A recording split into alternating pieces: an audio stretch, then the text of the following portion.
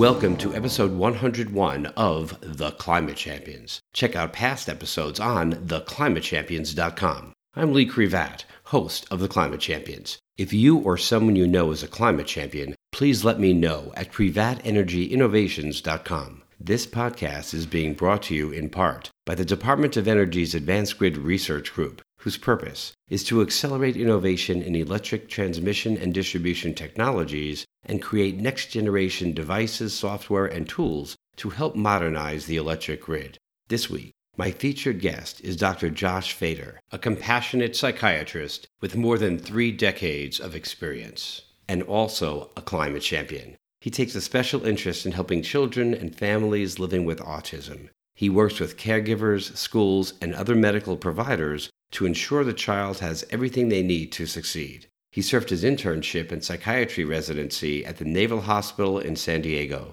Dr. Fader has been awarded a wide range of accolades and awards for both his medical practice and service in the United States Navy. Outside of his practice, Dr. Fader recently authored the highly acclaimed Child Medication Fact Book for Psychiatric Practice and serves as editor-in-chief at Carlat Child Psychiatry Report. He actively volunteers in communities affected by armed conflict, including the Middle East, Northern Ireland, and the Balkans.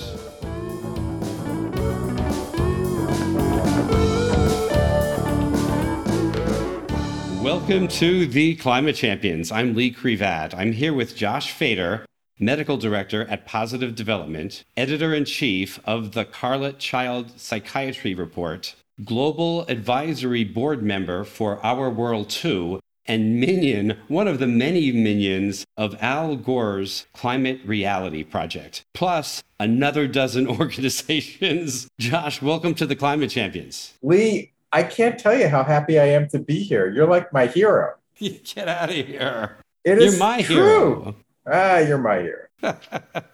Josh, let's start with where your climate change mitigation journey began. The skies over Buffalo and the polluted streams of Pennsylvania. I mean, that's where I grew up. I grew up in Western New York and Western Pennsylvania. We lived in a mining town, and we played in these streams where when you got out of the stream, your legs were covered with this like stuff. It was like from the sulfur mines, right? It was just disgusting, and it smelled terrible. We got out of there, went to Buffalo, or back to Buffalo. I was born in Niagara Falls. My dad worked in Niagara Falls.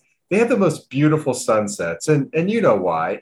By the way, I was born where Love Canal is. You know Love Canal? It's like one of the first toxic waste dumps. I mean, there's still stuff there. Josh, how are you still here? I know, right? Well, probably explains a few things like genetic mutations. Anyway, so born in Love Canal, we end up in Pennsylvania in a mining town. We go back to Buffalo where the skies are beautiful because of all the heavy industry. It was just beautiful. Toxic, but beautiful. So I kind of grew up in that. When I was in college, then I actually worked at my dad's plant in the summertimes in Niagara Falls, this heavy industrial plant where you had to wear a respirator and like you'd breathe in and this white mask, it would start out there, would be like black when you kind of got out of the, off the shift work. And, at the same time, as you know, there's like this confluence between the Industrial Revolution and a lot of genocides and bad things to Black and people of color and stuff like that. Also in college, I kind of learned about and made the connection between the Industrial Revolution and the Holocaust, where I lost a lot of family. And previously in growing up in Pennsylvania, I killed Jesus, as it turns out. Did you know this? No. After Easter, yeah. Like they went after us and I got hit with a brick in the head and it knocked me out. So there's and this whole still thing here. This is amazing. So this whole thing about trauma, right? That starts in my life. It's sort of, it's in my family from back, everybody died. And then there's like, the part growing up when I killed Jesus. So I got, my head cracked. And then learning more about it and understanding it more when I was in college, this confluence between the Industrial Revolution and genocide, the Holocaust, stuff like that. And now, closer, to where we are, I met this guy. I was in this Indian princesses group. How terrible is that in terms of like cultural appropriation? But I'm in this group and I'm kind of hanging out with this guy. He's got 2 daughters, whatever. And it turns out he's like the bee's knees in climate stuff. And it's around the same time we're getting these fires and like we get displaced a couple times and there's like smoke and all this kind of stuff. And then, by the way, there's a lot of hate in Southern California too. And so I'm kind of involved these days in equity and healthcare. And we got these fires happening. But this guy, his name's Carlat. I don't know if you know him. He's like the guy who understands this. And so it's really knowing you that primed me to know when Dave McGugan started OurWorldToo that I knew I had to jump in, because this was OurWorldToo is my opportunity to really do something that might be substantive about climate change. You're involved with so many important efforts to help others. What drives you to include climate change mitigation, and how are you trying to engage others? Well, the place is burning up.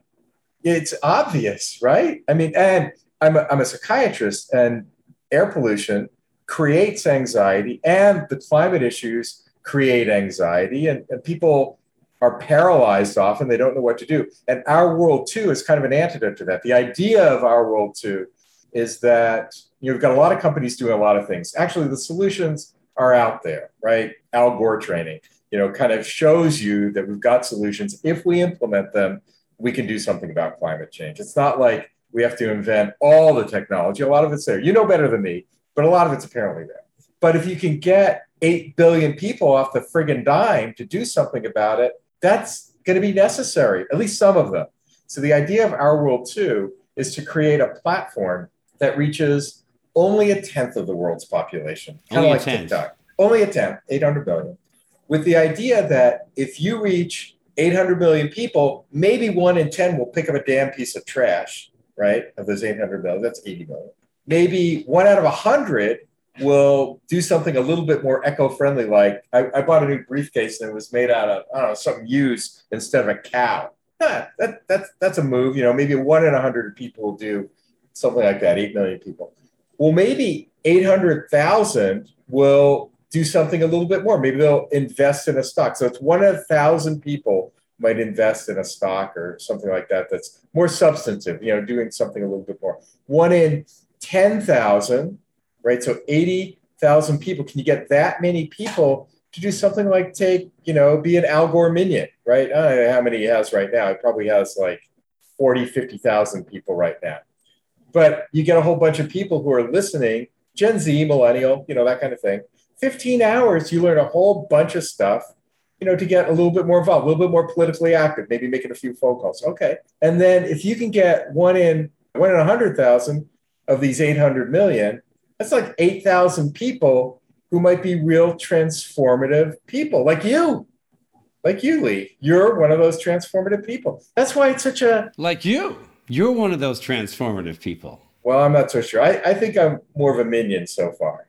I aspire to be you, but I'm not you yet. You give me a hard time.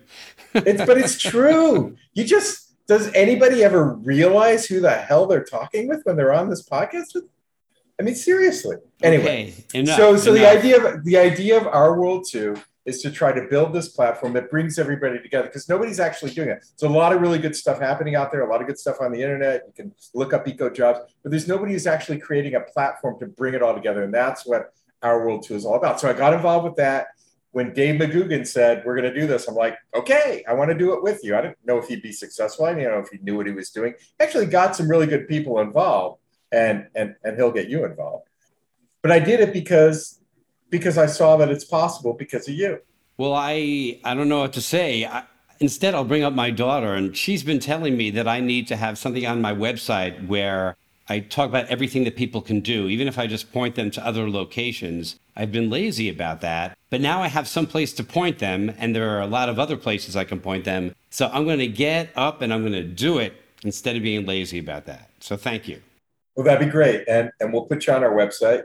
And again, there's these different levels of engagement. Again, trying to create a real core of human activity that's moving in this direction, not just people kind of passively sitting around worrying. And so from the mental health standpoint, that's perfect, right? Giving people a way to act and whatever level that, is going to work out for them. And that's kind of the OurWorldToo thing. The other thing is Steve, my brother-in-law. He's my new brother-in-law, right? So, right. So my wife, right, Karen, my wife, she tells me, for our anniversary about 4 years ago, we get ancestry done and yada, yada, yada. I turned out to be like a couple percent Irish, which was really cool for me because I've been going to Ireland doing peace building stuff. You talk about my other jobs, peace building stuff for a number of years. So I was like, well, that's great. I'm not just some Ashkenazi Jewish kid. I'm this guy who's a little bit Irish. And it's like when you put cream in coffee, it changes everything. So I'm going there and I'm part Irish, which was awesome. Well, she turned out to be sort of more like Iberian Peninsula, so Latina-ish. Yeah. But at the same time, I signed up to find relatives and I didn't tell her about it. And this guy contacts us. Steve, turns out, computer science guy, full brother. Never knew about him, but that's a whole story and it's turned the family upside down. Some people don't know yet. Maybe they'll listen to the podcast. Now they'll know. But Steve, it turns out his passion these days is particulate matter. So he's developing devices that sense particulate matter. So if you're going to buy a house or something, you kind of want to know if you're near a place where if you're breathing the air, your kids are going to end up with asthma or anxiety or whatever. So he kind of really turned me on even more to the clear connections, especially between mental health and air pollution. And of course, living in Southern Cal, which we do, that's like a thing. So Steve's another driver. You and Steve.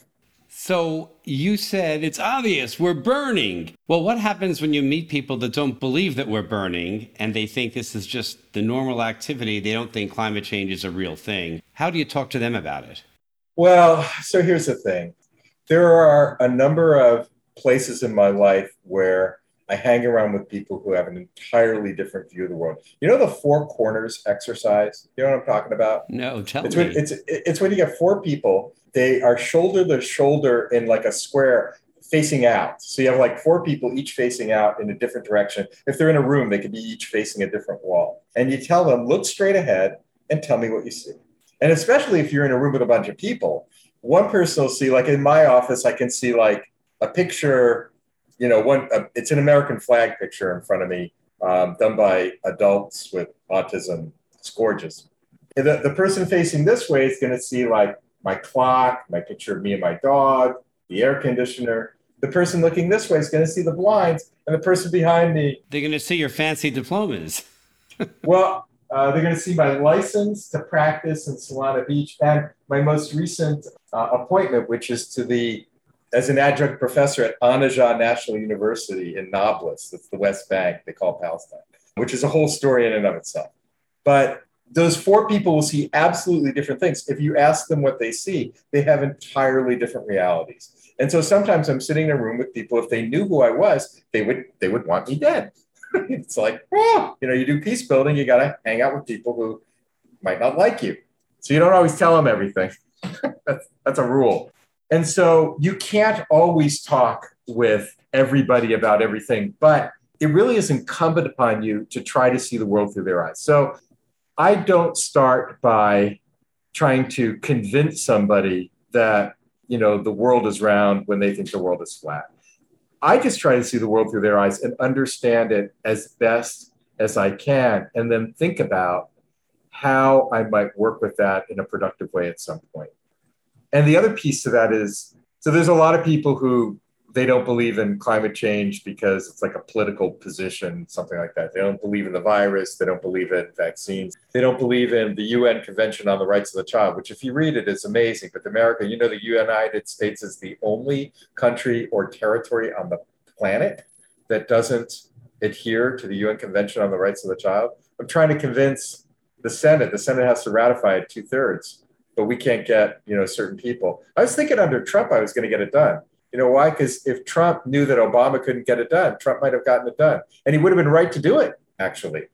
But you can't do it now because, it's Biden and the Democrats and they can't get enough Republicans. Point is, I don't try to convince somebody who's not going to be convinced. What I do, however, is I do try to speak in language such that people who are undecided might be able to think about it and maybe be more likely to accept the possibility that climate change is real. Because there's a lot of people who are undecided. In most of these issues, you have, maybe 10% of people who are really driven, like you, like me, right? And then you have maybe 10% or so who are really driven, but on the absolute other side. I mean, absolutely right? And then you got all these people in between, a rainbow of people in between. And it's the rainbow who you really need to talk with. So as another example, and then we'll figure out one for climate change. Right here, right now, you and I will figure out the words that we would speak with, to people about with climate change. Because with people who like are on campus and they're, saying all Jews are baby killers and, stuff like that. What we train kids to do is to say the truth. The truth is everyone deserves safety and peace. It's true. Everyone deserves safety and peace. And so for the people who hate you, they're going to still hate you. They're not going to change their mind. But for the people who are reasonable, well, they understand that that's the truth. Everyone deserves safety and peace. So you might not convince them that minute that you're not a baby killer, but you might convince them that there is some common ground to start with, to really start pulling things apart and having a discussion rather than canceling each other out and not letting each other speak and calling people bad names and things like that. So right here, right now, Lee, the words that we might use we'll do improv. You're an improv guy. The words that we might use with, they call it Cranky Uncle. There's this whole series, Cranky Uncle, How You Talking. I actually got the Cranky Uncle book, but I got bored reading it. It's like a kid's book almost, but I got bored. So we're going to have to make something else up. We're going to make up our own meme. Well, everyone deserves safety and peace. What's like a similar moniker that would have to do with a planet that is habitable? Everyone deserves a habitable planet. Well, that's not going to go over any well. That's too big a word, habitable. Habitable. Say that fast. We want people to be able to remain on the planet in a healthy way. How about this? Let's start with this. Everybody wants to live here. We could agree that everybody wants, most people want to live on Earth. Not everybody. Actually, a lot of us don't want to live on Earth. A lot of us would like to find another I don't think place. We're doing a very good job with this, Josh. This is why it's work. I mean, Elon and Bezos might get us to another planet, but not enough of us soon enough. Most of us want to live here, and most of us want to live here for a long time. How about that? Let's start with that. Most of us want to live here, and most of us want to live here for a long time. We want our kids, if we decide to have them, to live here too. So how do we figure out how to live here? So one of the things we do is we're mean to people we don't like, but that's not going to work. We all want to live here, and we all want to live here a long time. How do we make that happen? Whether you think that the things happening around us, all the storms and stuff, are from the Anthropocene, whether they're man-made or not, we have to figure out what to do about the storms. Can we all agree that we have to do something about the storms? And then maybe we can start from there. And maybe people who aren't sure about whether this is man-made will at least help us study the storms and do stuff to handle that. Or there's a lot of fires. Maybe we can start partnering with people about the obvious things without attaching them yet to man-made stuff, but just look for solutions. And then we'll get there over time with some of the people, knowing that there are going to be people who just want to make a quick buck. They don't want to pay taxes, and they're going to screw everybody and let us all die.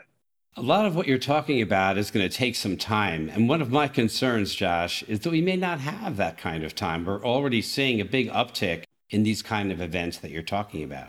Well, that's why we need something like OurWorldToo, because OurWorldToo only takes 1/10 of the world's population, and it's mostly Gen Zers who care. By the way, you know this, that demographic, as well as millennials, care more about the environment. It tends to be somewhat older people with more stuff who seem to be voting, we don't believe in this kind of thing. A lot of those people that are on Twitter and Instagram, they're being told that it's really a government problem and a big business problem, and that the solution has to come from there. And that's actually a big concern, that people are starting to think there's nothing they can do. It's business's fault, it's government's fault, and technology needs to find a solution. Did I mention OurWorldToo? So there are the solutions, and what we need to do is we need to teach enough people. So we're not going to teach everybody, but we need to teach enough people that there are solutions and get enough of them engaged. Look at what happens in our society already. A few of us pay taxes, and those few of us who pay taxes pay for all the vaccines, pay for all the public services for the people who can't do it, all that kind of stuff. It doesn't take everybody to save the planet, but it does take enough individuals to save the planet. So it's not going to take 8 billion. 8 billion aren't going to participate. It doesn't take 800 million because 800 million aren't going to participate. It does take 80 million. And of those 80 million, a smaller subset to do a lot more. And so we have to find those people. We have to give them opportunities to do more. Have I mentioned OurWorldToo? You mentioned it a lot. Yeah, that's the whole idea. You're right. We have to accelerate. We need to create an accelerator. That's what we're doing. Create an accelerator to connect people, to get enough of them lifting enough, kind of like, the small subset of American middle income taxpayers who pay for everything, the whole lift to make this country sort of run haphazardly at times. We need a similar subset of people on the planet who are going to do the work to implement the solutions, many of which are already there. Green buildings that don't take a lot of power, like in Germany, right? They have these buildings that they know how to breathe and move the air just because of their architecture. Putting stick plants on the roofs. Okay, how hard can that be? How hard can it be to change the blacktop to white asphalt? I asked Todd Gloria, our mayor. I was with him just about a month ago. My wife, Karen, is crazy about the problem of dogs in the summer on the street and burning their paws. And it is San Diego, right? And we know that in the poor neighborhoods of LA, where they don't have as many trees, the temperatures are a lot hotter. And if you're a dog and you're on the street, it's a lot worse. If you got shade, you're in better shape.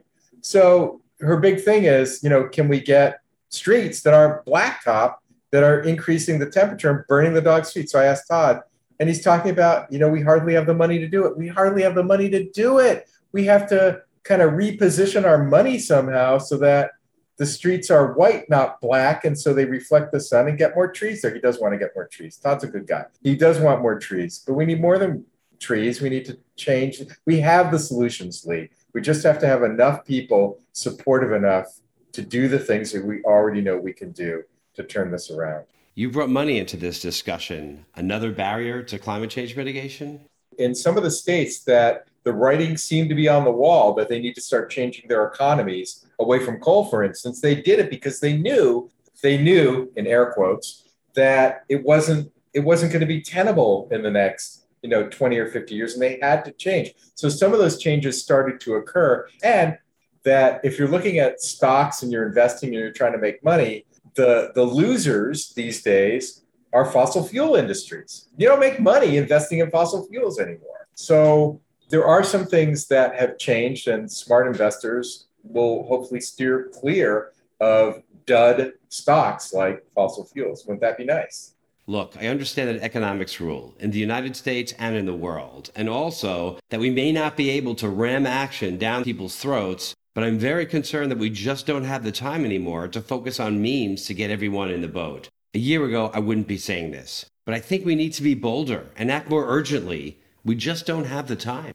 Well, I agree, and I'm on the same page there, but I want you to acknowledge, I just want you to acknowledge, Lee, that there are going to be people who aren't going to get on board the ark, okay? So the half of my family that left Eastern Europe, we're alive, right? There's another half, they were going to stay in their homes, they were going to stick it out and see what happened, and they didn't make it, you know what I mean? So I'm not saying that those people aren't going to make it because the rest of us are going to save their asses. We damn well better in terms of climate change. But we're just going to have a lot of people who are not going to be on board. And we have to figure out a way around that. We have to figure out there's no choice. And we have a split electorate in the US. And that's not going to get easier because the seams on which we're split are going to grow a little bit wider. And part of that has to do with the rise of non-Caucasian populations creating a threatened feeling among Caucasian populations. I think that's a big part of it. That's going to create more of this. So I don't expect that politically we're going to all come together kumbaya. I don't think that's possible. What I do think is necessary and has to be possible is that we convince enough of the people who are kind of in the middle to come along with us by starting out where they are with something reasonable, like most of us want to live here. Most of us want to live here for a long time. And if we have kids and grandkids, we'd like them to be able to live here too. Let's start with that and see where we can go. But in the meantime, that doesn't mean that we don't get our 800 million people on our app and 1 out of 10 taking up a piece of trash and then getting those 8,000 we're really going to transform, like you. we have to do this, and we're going to lift the other people up. It's our choice, but it's a necessity. I don't disagree, but we have a lot of people on board now, and because we're short on time, we might be better off putting most of our resources on the team we've already built. I'm just seeing how fast this is happening and how it affects people. How is it affecting you and what you do and the people around you and the world? With the warming of the environment, the tropical, areas getting bigger and tropical diseases are kind of cropping. We have like more risk of things like malaria now in places like San Diego. It's crazy, right? So the disease is really changing. So the pandemic, I think, is in part possibly a reflection of climate change, that we're going to have more and more, if not this pandemic, more and more new diseases as time goes on that we're going to have to be grappling with. So that's one of the big issues of the pandemic. The other thing the pandemic does is it accentuates the differences between populations in terms of equity, right? So the haves do a lot better than the have-nots. You can, get your healthcare at Walter Reed and get the latest treatment, hydrochloroquine, steroids, maybe monoclonal antibodies. But if you live in the wrong part of town, you might not get that stuff. And climate change does the same thing. I mean, the people who are getting the worst of it in New Orleans are the people who don't have the money to leave or are stuck in the neighborhoods that are most at risk. It's a very similar kind of process. Can you talk about your prior background? Well, really briefly. So I started out in biomedical engineering, mathematics, and kind of got into brain theory. I was always going to go to medical school. The Navy put me through. I ended up doing a lot with autism spectrum disorder. Then I had a kid with autism. And then I've been doing teaching and research and some tech work. And now I do a lot of policy work. I'm pretty proud of that. Can you discuss some of the successes you're most proud of and some of the setbacks? Well, I think I see my military service as a huge part of my life. I'm really proud to have served in the U.S. Navy. I got my commission in 81. I got out in 96. And I felt really good about the ethics that we learned and taught in the military, about a lot of the work we did. It had problems. It was the don't ask, don't tell, part of history. So there were some issues there. But overall, I felt really, really grateful and proud to live in America. And of course, I've been to places that have been horrible. And so even though we have a lot of problems in this country, big ones, you can hardly imagine. You can't even talk freely on the street in some of these places where I go to. Let's talk about setbacks first. So my biggest setback was, I studied autism. 11 years into it, my son was born, and he has autism. He's autistic. And it turned out my dad is too. I've been accused. But that really changed our lives. And he's a great kid and a great engineer, actually, misunderstood, but brilliant and kind and wonderful. But it changed everything that we did. It was really expensive. We paid, tons of money. And so kind of getting back to my successes, the thing that I've done now is I started a company, helped start a company. Well, I helped inspire a company, and now I'm the medical director, called Positive Development, where we bring the kind of treatment that I got my son, which was kind and developmental treatment. This is the world. There's a $17 billion industry of trying to tell kids how to behave. And they call that autism treatment. It actually doesn't work very well. You see they say, well, we have all the research. It turns out the research is flawed. But if you actually help people be who they want to be, they have better, more meaningful lives. And so my company does that, but it brings it to people who otherwise couldn't afford it. So I feel really good about being in the military. I feel really good about creating that company that now gives people what I worked really hard to give my kid and a lot of people otherwise couldn't get. And I also feel really good about the joint letter that I helped negotiate during the last Hamas-Israel conflict about children and the needs of children on all sides of the conflict to be cared for and to have safety and peace. Oh, and I feel really good about OurWorldToo. Have I mentioned OurWorldToo? You have. I feel really good about it and I really want it. I need it. We need it. When you look at the Earth in the future, where are we in 30 years? Have we survived climate change? Everything good? We have no choice but to win this battle. So I cannot envision failure.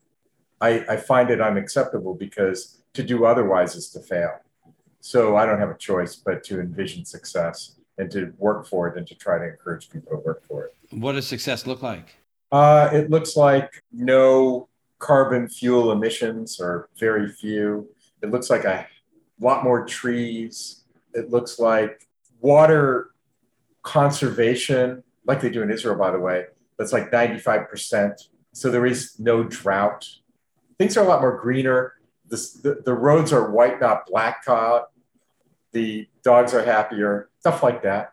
My successful future looks like we have a lot more fires and flooding and droughts. But even though it affects a lot of people in a lot of horrible ways, we come out of it into a place where we have a handle on everything and we see a path toward everything getting better. That's as good as I can see right now. That's bad, huh? Well, to your point, we're going to see more bad stuff before we see good stuff. Has the pandemic changed your perspective on the future of the Earth? The pandemic reminds me that we've learned nothing as human beings. If you go read The Great Pandemic, which is a really nice study of World War I era and that pandemic, and you see the same things happening. It's like Ecclesiastes. There's nothing new under the sun. People are going to be idiots. There have to be enough people to somehow get us through. That's the lesson of the pandemic, is that we're still idiot primates, pretty much. What advice do you have for people that want to help? Have I mentioned this company? OurWorldToo? OurWorldToo. My advice is, if you're going to make this better, get involved, try to be a role model, and try to inspire somebody. My question is, I'm making buttons. They're from OurWorldToo. I could show them to you, but this isn't a video. It's a podcast. They say you're going to be 1 in 100 or 1 in 10,000. That's the question. We need that group of people who will devote their careers. They're going to be the transformative 8,000 or so people, but we need the 80,000. Are you going to be 1 in 100 who picks up a damn piece of trash? Or are you going to be 1 in 10,000? I'm not asking you to be the transformative person. Not everybody's going to do that. But are you going to at least devote your career? Because if you're not going to do that, who are you? If not now, when, they said, right? If not now, when? Not now, when? Do you have any questions for me? What is the meme that you come up with? So we came up with a little bit of one. We all want to live here, and most of us want to live here, and most of us for a long time. You got a meme? You got a simple phrase? You got a way to encapsulate this to motivate people and get them involved? That's what I want to know. I want to know what you say when to that same question. What's your meme? I don't have a meme. I don't have a soundbite. You've convinced me to think about how to talk about this in a way that more people can get around. I know you have a patient in the waiting room. Anything else? I just want to say the truth, which is you inspire me. Wow. Thank you. That really does mean a lot. And thank you for everything you're involved with, from climate change to bringing peace to our world. You really do inspire me. But we're out of time, so let me wrap this up with a rap. Right, a rap. It sounds like you still have bad Pennsylvania dreams because of the sulfur on your body while swimming in the streams. Maybe we can use that image for making up some memes. You are my friend and neighbor, an Indian princess pal, but I never knew about the toxic sunsets at Love Canal. Because you were Jewish, you were always under attack. They threw a brick at you. Does your head still have that crack? But was it really worse than the plant respirator turning black? When it comes to climate change, some people don't believe, but the fact of DNA, they prove out it's your brother Steve. Sounds like I signed you up early at the beginning. Maybe back then I shaped your opinion, but now you're part of another dominion, the Climate Reality Project. You're an Al Gore minion. Your wife Karen is very concerned about Blacktop Street because of climate change and your dog's feet. What we need is white asphalt, or at least shade from a tree. Josh says take action now. How hard can it be? He leads Positive Development, an autistic treatment company, so autistic kids in need can be who they want to be. Negotiated a Hamas Israeli agreement for children. One more Josh Fave. He is also proud of his time in the U.S. Navy. I so admire you, Josh, all the positive things you do, especially your climate focus with OurWorldToo. Even if you're one of 100, you can get involved now, like Josh buying a briefcase not made from a cow. Go to OurWorldToo to figure out how. You talked of being one of 1,000 again and again, but I respect the urgency. If not now, when? We can't convince everyone, and that can be tough, but we just need to teach and engage enough. You and your wife invite the whole neighborhood to your Seder. Thanks for all you do for the world, Josh and Karen Fader. I I forgot all about that part. That's great. That's great. That was really fun. Thank you.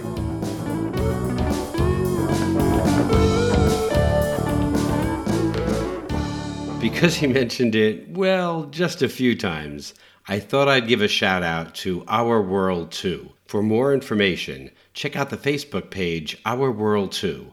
That's the digit 2 official.